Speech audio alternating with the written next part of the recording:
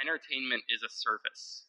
Like, to be able to go on stage and do something that brings joy to someone else's life, like, it might not give them, it's not the kind of thing that makes them live, but it's the kind of thing that gives people life.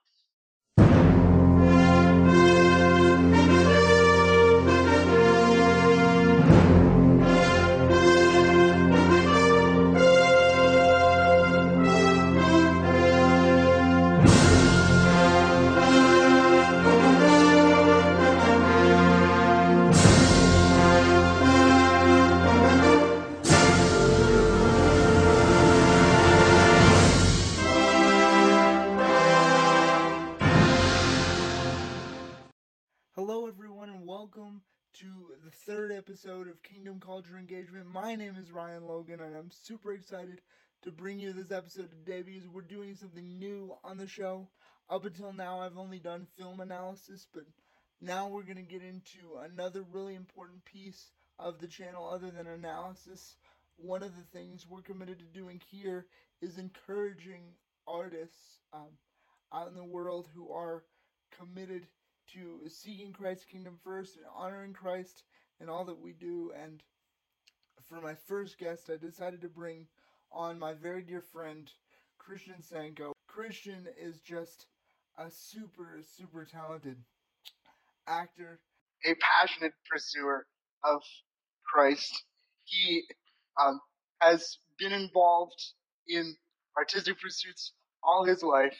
He is an actor coming off several acting roles at Malone, and he has just recently been casted in the Ohio Shakespeare Festival.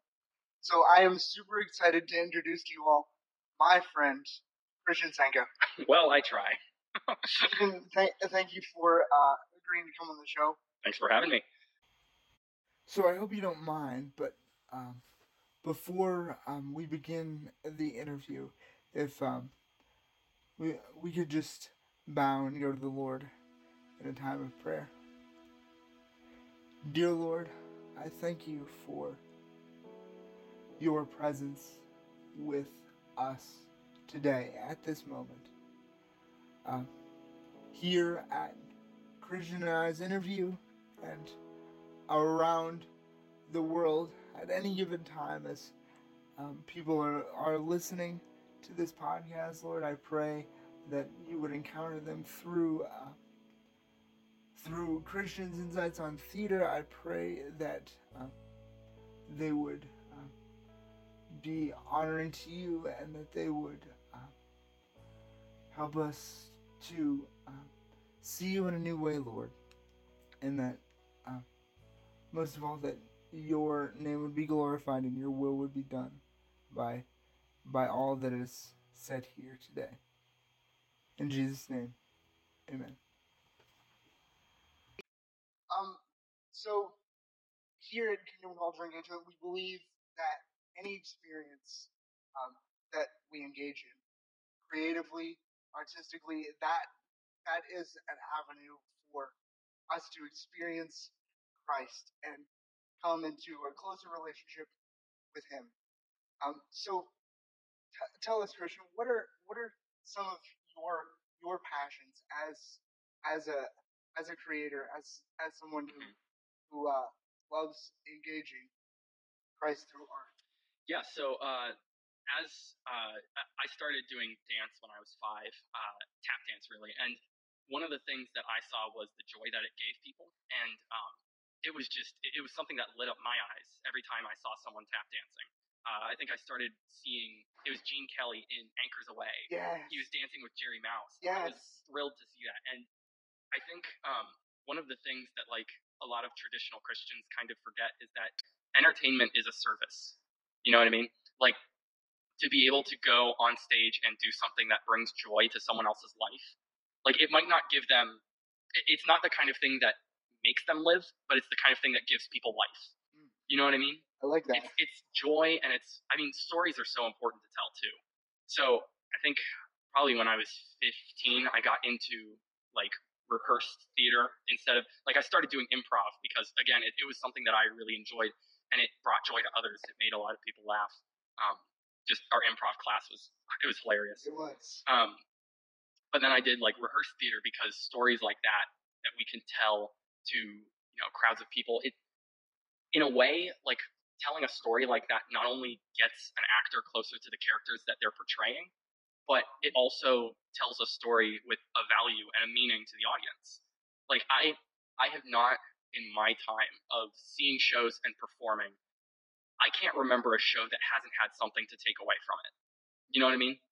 Like you've done faith in film, but you could do faith in theater just as well. Yes. It's a lot harder to get that media out to people to say like, here's this show, let's watch it together. But every story that we tell has a message. Yes. And as an actor, I'm not only growing closer to the story myself and to the characters within it, but there's a great deal of service giving that kind of a story to someone else. Yes. And that's what I've seen in my past years. And you bring up a fantastic point, just the sheer time commitment involved in something like this. Yep. On average, how long do you spend with a show from auditions to final strike? Mm-hmm. How long on average is that? I would say it depends upon the size of your role, right? Yeah. So if I'm an ensemble character in a show, which I am, in a play, that's only going to be 5 or 6 lines, maybe some secondary work like showing up on stage to fill up the stage and sort of make a scene with somebody else. But if you're like a main character in a musical, you're going to be there 20 hours a week at least. Probably. Dance rehearsals, vocal rehearsals, acting rehearsals, everything. Yeah. So it can depend, but I mean, I don't think I've been in a show where I've put in less than probably 80 hours at least. I mean, there's a rule of thumb in theater where for every minute on stage you rehearse for an hour. So think about how long Shakespeare's Hamlet is going to be 3.5 to 4 hours. Ooh. That's the number of work hours that are being put in. Some companies can put it out faster, others might need more time, but that's the rule of thumb. So spending time with this story for so long, and it's another unique thing because you literally build it from the ground up, and you have a script, you have the author's creative vision, but you kind of have somewhat of a creative role in making this come about. So would you talk a little bit about that, like building a character, building the world? Yeah. So at Malone Theater gets to do this a lot because we do a lot of original work, and like a lot of stuff that students just write and say, hey, I want to put this on stage. We find room to put it up. Shorts festivals, one-off shows that the students entirely run, or like last semester with Mess of Flowers, an entire original musical written book by Ellie Zumba and music by Steve Parsons, a local composer. Building your own character. Every show gives you the opportunity to do something different, right? Yeah. Because you're a different company, maybe. I mean, every show is going to have some different element. Even if you do the same show with the same people, the time and the audience will change. So something can be different. With like the original musical, Mess of Flowers, not only could I look at other people, how they were playing a character and say, I would play this differently, but I could also look at my character and say, there's more stuff that I could do, and more story that I can put in. There's an idea that like you write a backstory, and then everything from your backstory needs to come on stage, right? So like your choices should be influenced by what came before, rather than just kind of happening out of the blue. So you're writing. This is something that the actor writes to add to their experience of building this. Yeah, sometimes literally by like writing it down by pen or just typing it. Sometimes people just think of it in their head and take a long time to like, I don't want to say meditate, but like focus on what this character in the script is doing and thinking, where could this come from? So can you talk about a specific experience where you went through this, a specific character? Yeah, in Mess of Flowers, just because it was this like most recent show I've done. It's fresh. I played Finley Harlow, who was a poor son of a moonshiner who was trying to swear off moonshining just because it gave his family a bad name in the town. And one of the things that you learn later in the story is that my love interest, Eva Perry, I had to remember her last name. Eva's father was the person that my father was trying to work with, and they were trying to build an actual like distillery. But Finley's father was slighted. He gave the money to Eva's father, and Eva's father was sort of blackmailed out of actually going through with the project. So it wasn't entirely his fault. But I let that history, that shared history that me and Eva had, sort of between our fathers, I let that play into a monologue where I told her about it, sort of like almost removed as if we didn't know each other or know all that history. But I said, like, we're hated by this town. And, my family is seen as the family that single-handedly destroyed Astor. I let all that emotion of thinking about our relationship and our family, that the way that influences us, I just let all of that play into this monologue, and it worked out really well. That's fantastic. One of the things I love about theater, and for almost 4 years, I 7 semesters. Mm-hmm. I was the post play discussion leader for Malone Theater, and I loved doing that, because one of the things I discovered was that theater is the ultimate empathetic experience. As Christians, we are called to rejoice with those who rejoice and mourn with those who mourn. Mm-hmm. And what more authentic way to do that than to take on a character, take on somebody else's pain that you may know nothing about. Like your family wore moonshiners, were they? No, my actual family isn't, but in the show, yeah. Yeah. So it's taking on this life. It's Mm-hmm. taking on these struggles that you may not necessarily have. Yeah. And it images Christ in a way. Mm-hmm. Because Christ incarnated himself into our human bodies. Word became flesh and dwelt among us. He experienced the pain that we go through, and he was acting it and feeling it. He was playing our role too. Not to say that he was acting and didn't truly feel those things, because he truly did. Mm-hmm. He truly was fully man and fully God. But he got to experience life from a completely different perspective. The specific time in history that he chose to come down to earth, he got to experience life from a completely different vantage point than he ever did before. And that's wouldn't you say that that's very similar to the work of an actor? I would, yeah. One of the things that I've heard a lot about, I go down to the Festival of New American Plays at Louisville, Kentucky, if I'm not mistaken. And we see, very cutting edge theater, like very kind of pushing the envelope in a lot of ways, and very emotionally charged theater. And one of the things that they talk about a lot, because it puts a lot of tax on the actor to put on that story, both physically and emotionally sometimes, they have to do certain things, or they have certain warm-ups and cool-downs. Like before they go into a rehearsal, there was one guy who had 2 rocks. He had one rock for when he was becoming the character, and one rock for when he was becoming himself again. And he would touch that rock and think about what he was going to do when he was going into rehearsal or into a show. And like that's just like one of the people's exercises. Like they had a bunch of different things that they did. One person I remember said that they were a mother of a kid, and in the show they were not. So when they were leaving, when they were done with rehearsal or whatever, they were leaving the character, quote unquote, they would like write a letter to their kid, or like write a note about their child, just to remind them of, this is who I am, and then go on with their life. Wow. So yeah, like taking on a role like that, it does have a really strong emotional experience. Even if Christ wasn't fully, literally a person, just acting in experience as another person, playing a role in a drama, it has a lot of weight to it. I think a lot of people don't realize how much actors, like in a really serious show, can go through.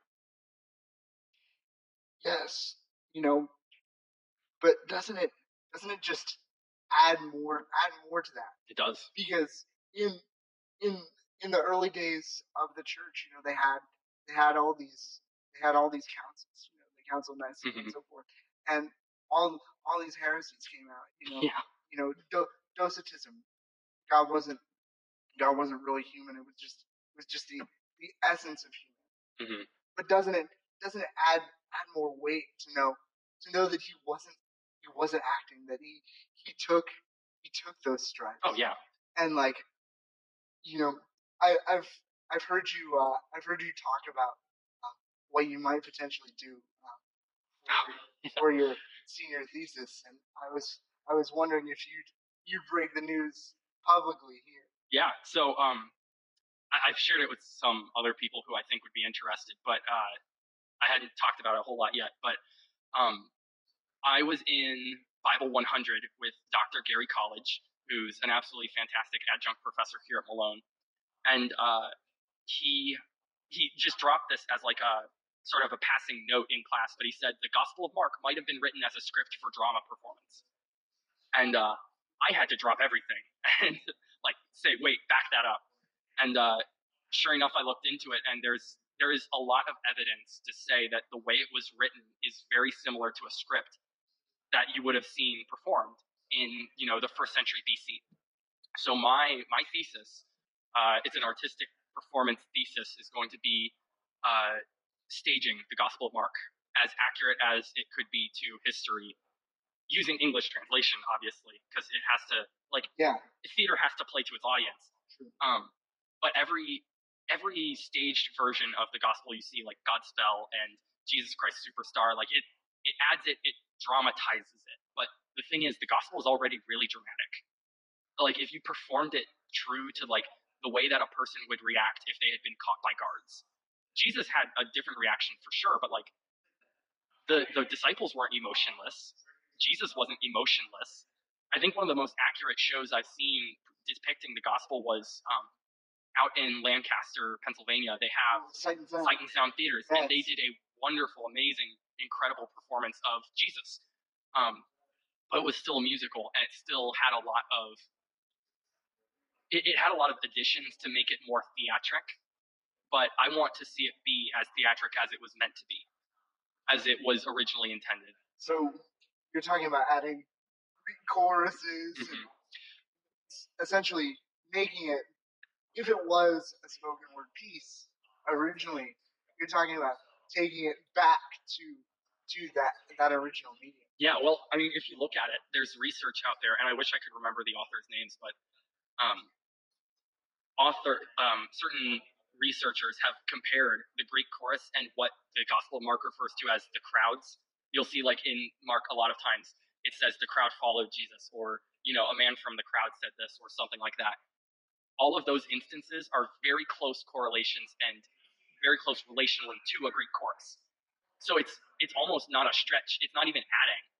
It's just depicting it the way it would have been and the way it was written. That's really the incredible thing to me, is like a lot of people think if you're going to stage the gospel, you have to add something to it, but you don't.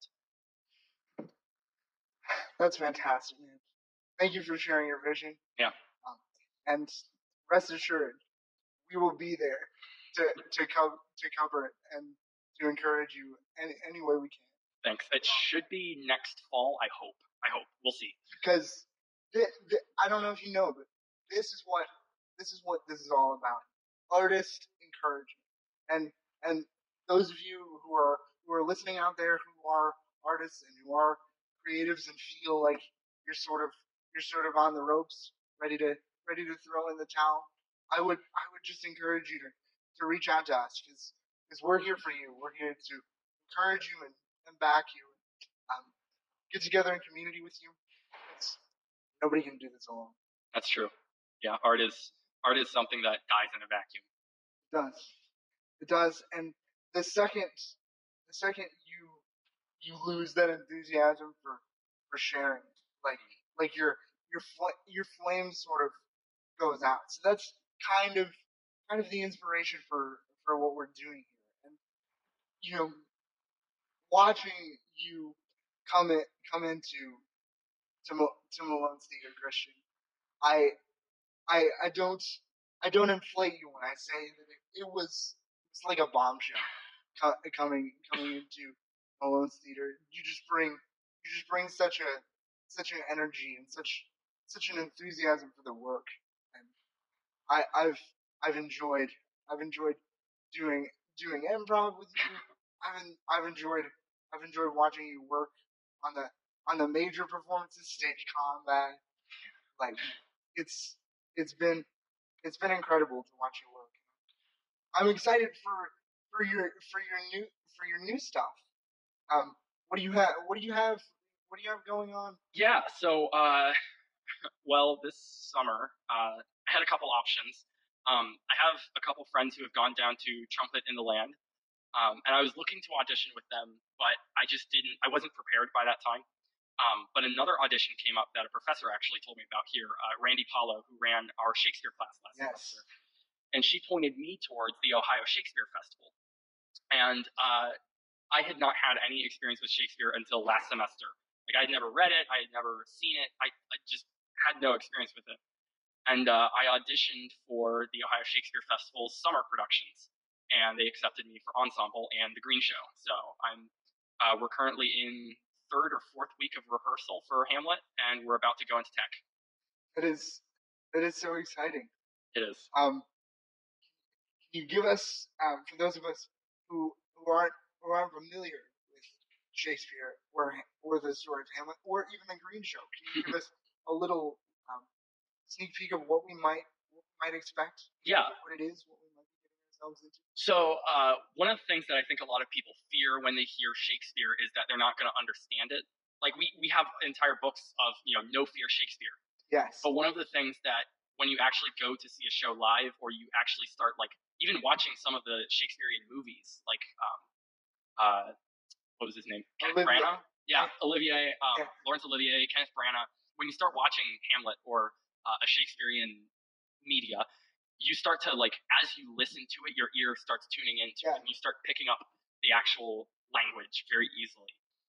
So even though he was a 16th century writer, it's very possible for someone in the 21st century to start watching Shakespeare. So we definitely shouldn't fear coming to the show if we weren't stellar English. Absolutely. Coming to see a show, like watching a Shakespearean show will never compare to reading it. Like, I should reverse that. Reading Shakespeare will never compare to actually watching it. The Ohio Shakespeare Festival's motto sort of is "Don't read Shakespeare." That's interesting. Because it's written for performance. Yeah. So it's much easier to understand when you see it. You get the vocal tonation. You hear the diction and the emotion behind their speech. So it's actually very helpful. That's one of the things, going through in our class. Mm-hmm. We must have spent 4 or 5 weeks just on Hamlet. Yep. That was one small part of our class, but I personally thought it was 5 weeks well spent, and we looked at various different interpretations of the character and different things that might have fed into the motivations of different characters, and contemporary issues actually kind of feeding back into the text, like issues of feminism, clinical depression. So how would you describe your show's interpretation? Is it a faithful interpretation to the 15th century Shakespeare, or is it does it sort of update it? So this is actually really funny because the Ohio Shakespeare Festival has a green show before every summer performance. So it's a 30-minute music, dance, song, revelry kind of thing. But one of their sort of, I don't want to say monikers, but like one of the things that you'll see at their performances is a parody piece. And this year's parody piece is it's parodizing the middle with Zed, I think is the artist. I'm trying to remember how it goes. I can only think of the parody lyrics at this point. But anyways, our parody piece is basically entirely saying one of the popular things in Shakespearean drama is to like put a concept to it. So like take Shakespeare and put it in a sci-fi world, you know. Yeah. But our entire song is, why can't we just do the play as stated? You know, so it's funny because the Ohio Shakespeare Festival's whole thing is like, do Shakespeare as Shakespeare would have done it. Original practice Shakespeare. Do it the way he would have. So we do it very traditionally.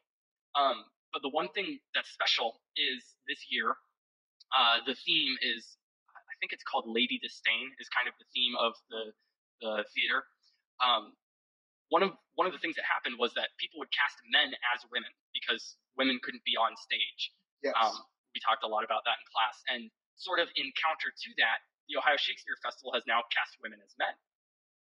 How fantastic is that? It is really interesting. It adds a lot of, if you want to think of it in meta theater, like it makes the lines kind of flip, where, you know, a female Hamlet is telling a still female Ophelia, go get thee to a nunnery.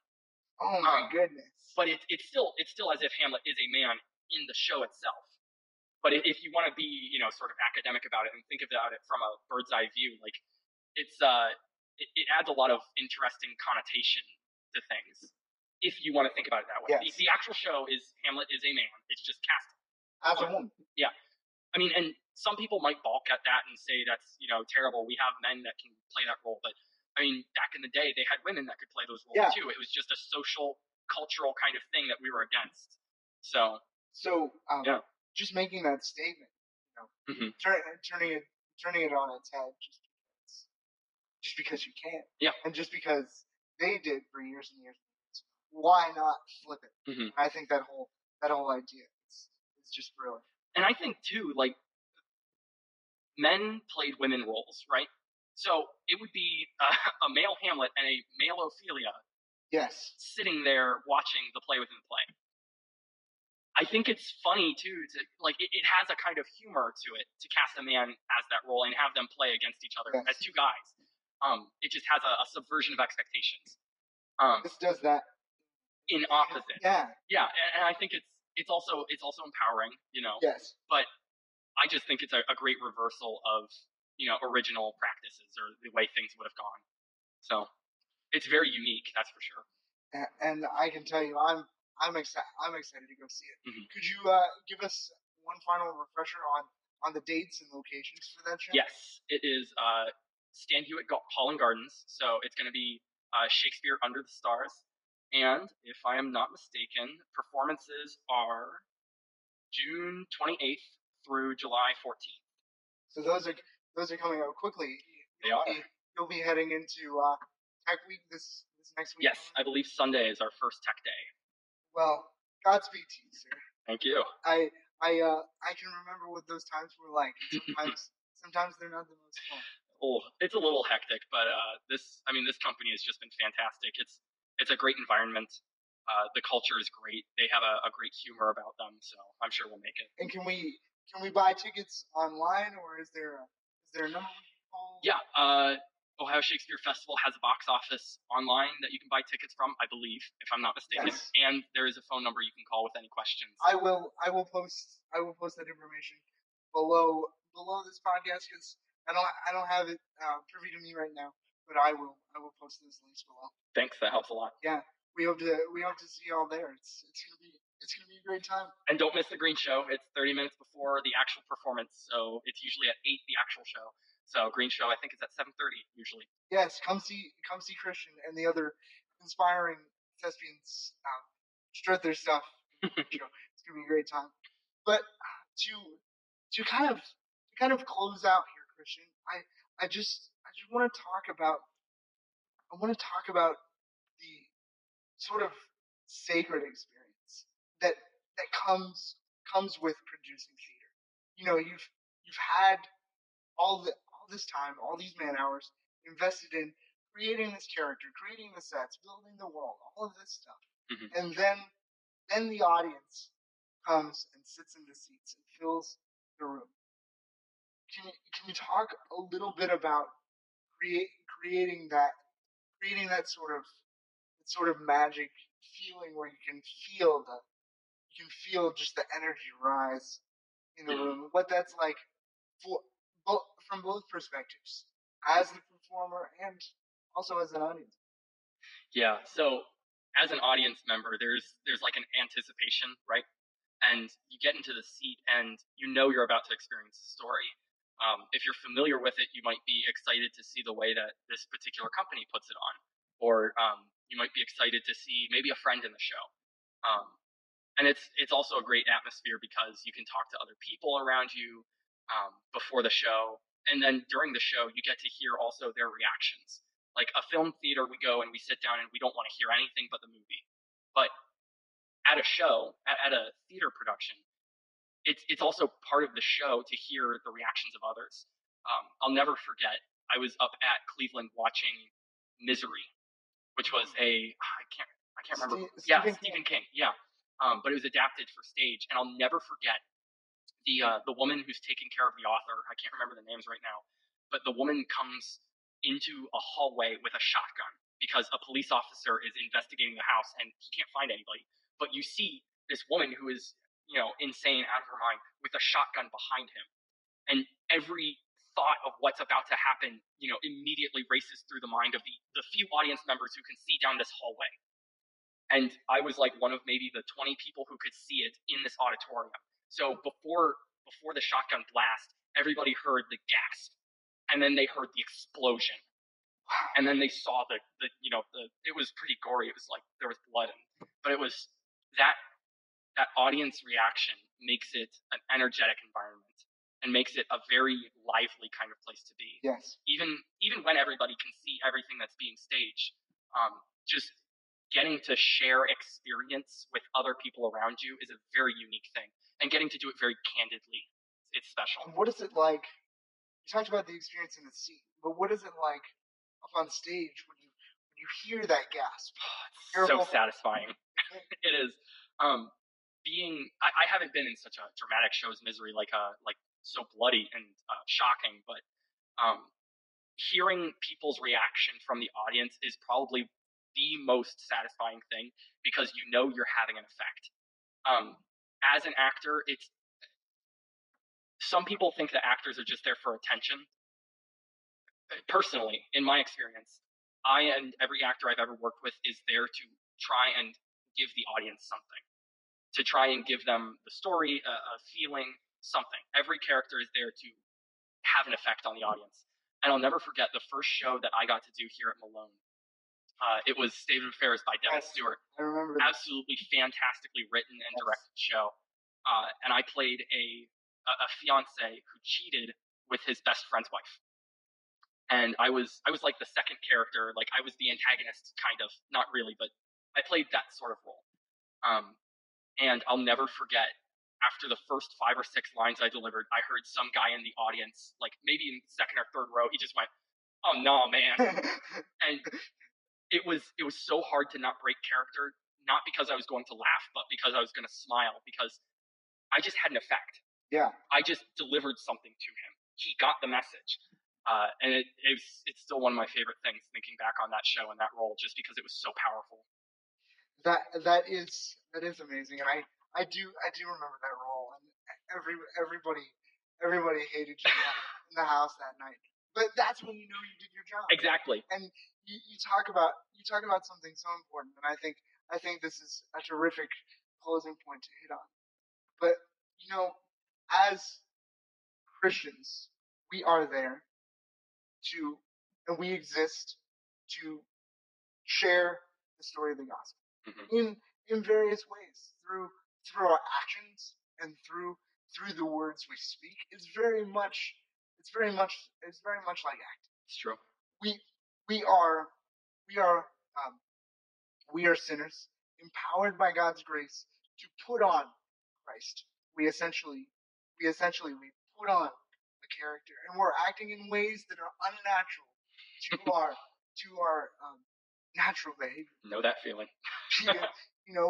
We're all broken, and at times we're disobedient. Paul was frustrated once. He said, "What I want to do, I do not do." Mm-hmm. So if that is not acting, I don't know what is. But the amazing thing is, if you rehearse and rehearse and rehearse before long it becomes like second nature and muscle memory. Fake it till you make it. Yes, exactly. Yep. And Christ said to his disciples, he told them, the kingdom of heaven is at hand. Now, what does that mean? And to me, I get the image of a traveling theater company. Back in the days of the Globe Theater when Shakespeare had his heyday, traveling theater companies would just saddle up their horses, pull these big carts, and they would start their shows, lay down their shows wherever conditions were right. And I just want to impress upon you guys that God created this earth. The Father created this earth and has given us the Holy Spirit. So for every possible reason, conditions are right in this world for the kingdom to be created here on this earth. And we are the conduits for which that happens. Very much like Christian is the conduit for things to happen on stage, to tell this story. We are the conduit to live out the gospel story in our daily lives. And we often talk about it as Christians. We were bought with a price by Christ's blood, his atoning sacrifice on the cross. And at that sacrifice, we're not only absolved from our sins, but we're given a new identity, an identity that was lost to us at the fall of man when Adam and Eve disobeyed in the garden. We are given sonship and adoption. We become God's child, and we're us who had no family, who were orphans, who had no ancestry, have become part of God's family. And we're swept up in this divine drama that existed before the beginning of time. So you'll hear me talk about it a lot on this podcast, but the grand narrative of Scripture, creation, fall, redemption, and restoration. This is a complete story that we can see. We can see parallels in every story that we tell. Christian, in every story that he acts on stage, these elements are present. In every story that we see on film or read in a book, these elements are there. Creation, fall, redemption, and restoration. It is a story that defines our life, and it's a story that's making us and creating us and shaping us. And because God exists outside of time, this drama is ongoing, and it can be picked up at any point in human history. Someone encounters God, and this drama is reinstituted. In the very same way as a theater production can end and start again with a whole new crop of actors telling this story once again. So, my friends, I would encourage you to engage with the story of Scripture. Realize that you are a living, breathing part of it, and you're furthering the kingdom of God by your life. Your life has a grand purpose. If you've accepted Christ as your Lord and Savior, and you believe that He suffered and died on the cross for your sins, you are an active participant in this drama. So I hope you'll be encouraged today that our lives are not insignificant. Our lives are part of a larger collective whole. So I would encourage you all, if you're not involved in the church, if you're not a part of a church body, I would encourage you to get connected with one and start living out this drama, participating in this story, because this is what the church does week after week, Sunday after Sunday. The pastors, the preachers, the priests, and everyone in the church are there to build us up and live in community with us and teach us how to become more like Christ.